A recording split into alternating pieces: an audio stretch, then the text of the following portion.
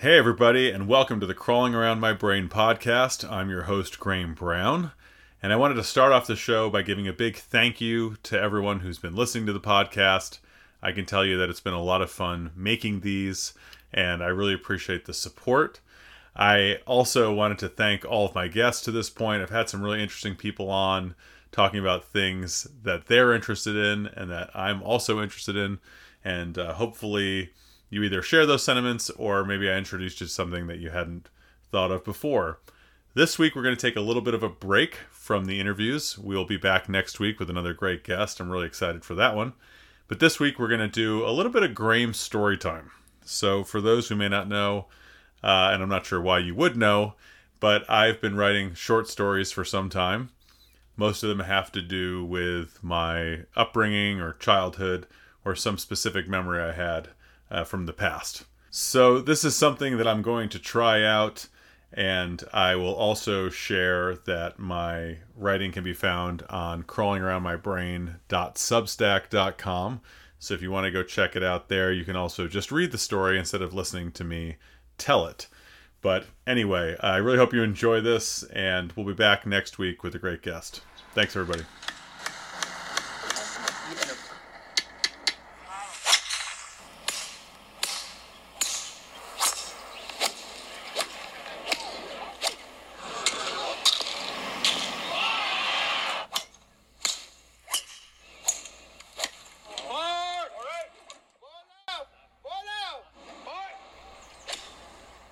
You guys should take golf lessons. This was a recurring request from my grandfather. He loved golf, watching it, playing it, and reading about it.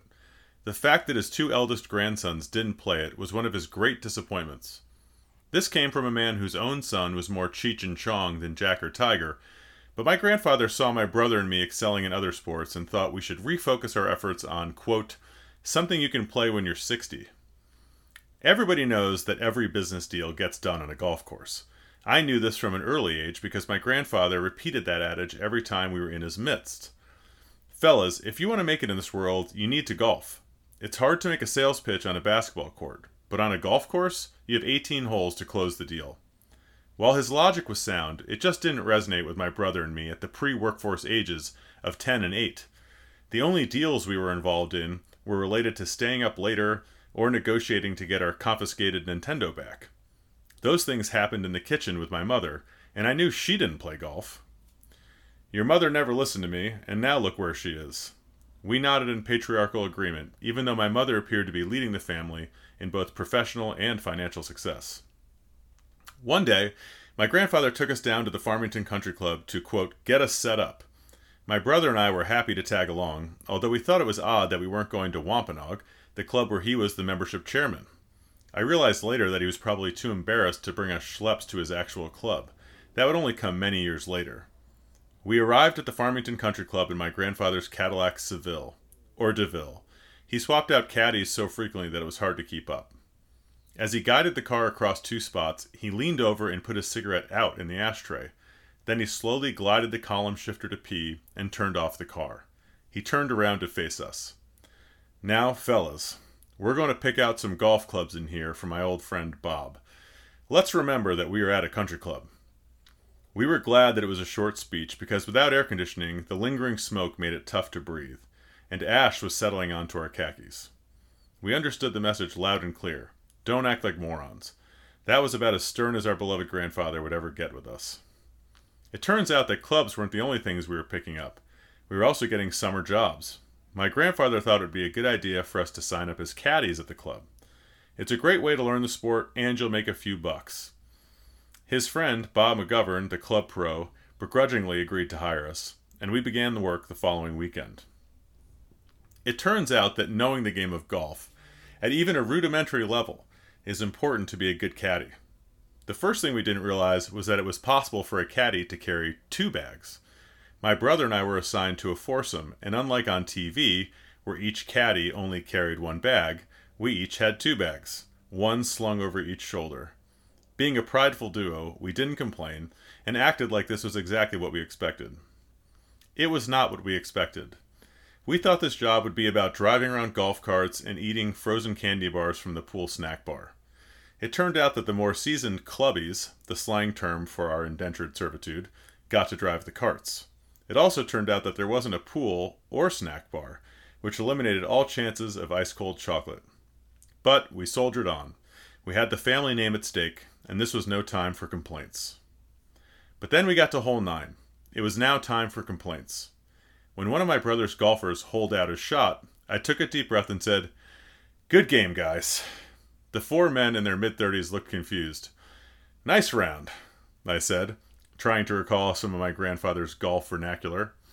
One of the men finally said, "Oh, we're actually playing 18 holes."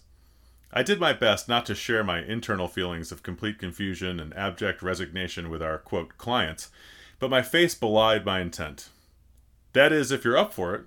We can carry our own clubs the rest of the way if you have to turn back." My brother shot me a look, and I barely croaked out, "No, I'm good to go." The crappy public course I had played only had 9 holes, so I just assumed that this was the maximum number I could possibly carry a bag. I also thought there might be a labor law that prevented children from carrying 150 pounds of golf clubs in 96-degree weather with 80% humidity. If the look on my face hadn't made it obvious that I was gassed, then surely the soaked gray polo shirt and shit-stained cargo shorts did. But we soldiered on. There was a last name to protect, golf clubs to be earned, and money to be made. My brother was clearly the favorite on the course. He was a bit quieter, and had ascertained that the talking should be left to the players. I was eager to get to know my employers, and spoke incessantly, including during backswings. When I wasn't doing that, I was stepping into putting lines, laying bags down on the green, and reminding everyone of how grotesquely hot it was outside. It's a real steamer, right? The 2 guys I was caddying for definitely were not looking to me for tips on how to play the 12th hole, dogleg left to avoid the traps. If anything, they were trying to avoid me like the plague. Not a bad idea considering I was giving off a very I might die momentarily vibe. When the 18th hole came around, the clubhouse looked like an oasis. I wasn't sure if this was the end. Could they play 27 or even 36 holes? Things were getting blurry. But one thing that was certain, my grandfather was wrong. No 60-year-old businessman could survive these elements, never mind playing a 5-hour match in them while negotiating a deal.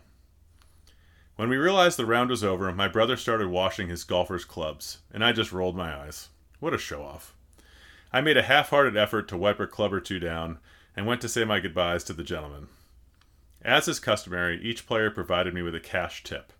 It did occur to me that the cash was begrudgingly handed over, definitely more for the tradition of the exchange versus as payment for services rendered. I tried to avoid eye contact with each man, knowing that I probably hadn't lived up to their expectations. However, it was too late to avoid reproach. "Kinda quieted down in the back 9 there, Graeme, huh? Next time, make sure to stay hydrated, buddy." They were having fun at my expense, and rightfully so. They should get something for their money. Out of the corner of my eye, I saw my brother collecting a fat stack of bills while providing a little insight to one guy on his backswing. What a different experience we had. When my mom came back to pick us up at the end of the day, she asked how it went. Even my brother's reaction was enough to make it clear that this gig would not be long-lasting. She went inside the pro shop, talked to Bob, and broke the bad news to him that we wouldn't be caddying anymore. She was also able to pick up our clubs so that we didn't have to leave empty-handed, or ever have to return. That was a good thing, because we were never stepping foot back into that club again. It was a win for both the club members and us. I'm sure word of our short-lived caddying career made it back to my grandfather. He never really asked much about it, although he did continue to give my brother tips or last month's Golf Digest copy. For me, he switched back to other topics. Several years later, I was surprised when my grandfather and grandmother asked my brother and me to join them for a round at their club. We were both in high school now, so they must have assumed that the passage of time had made us more capable golfers. They were wrong. Being at the golf club, and not just for Easter brunch or Christmas with Santa, was awesome. We were finally seeing where my grandparents spent so much time. Inside the club were trophy cases littered with plaques with my grandmother's name on them. She had won every tournament the club offered. My grandfather was a legend in his own right, but his nameplate was found at the card table in the locker room and at his seat at the grill bar. At the club, I realized that my grandmother was the real ace, whereas my grandfather's best work was left for the 19th hole. As we strode out to the first tee, I was nervous. The tee box was visible from the restaurant, and even though it was a Tuesday morning, clearly we hadn't been asked to golf on a busy day, there were still a handful of elderly people watching us play. It was also clear that these old people knew us by name. My grandparents were extremely proud of us, and we were greeted like royalty at every stop in the club. Thankfully, my brother stepped to the tee first and pulled a shot into the adjacent parking lot. My grandparents knew that he was the better golfer, so he set the tone. As long as I didn't kill someone with my second shot, it would be considered a win. Amazingly, I was able to hit it straight, and we kept it moving. One thing I realized immediately was that my grandparents really didn't hit the ball in the air. They had all the newest equipment, they had the stroke, and they spent a lot of time watching golf.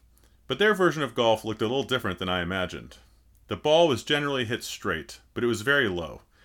It left a tee at a 3-foot angle from the ground and remained at that height for the 85 yards it traveled. While the shots were low, the speed of play was high.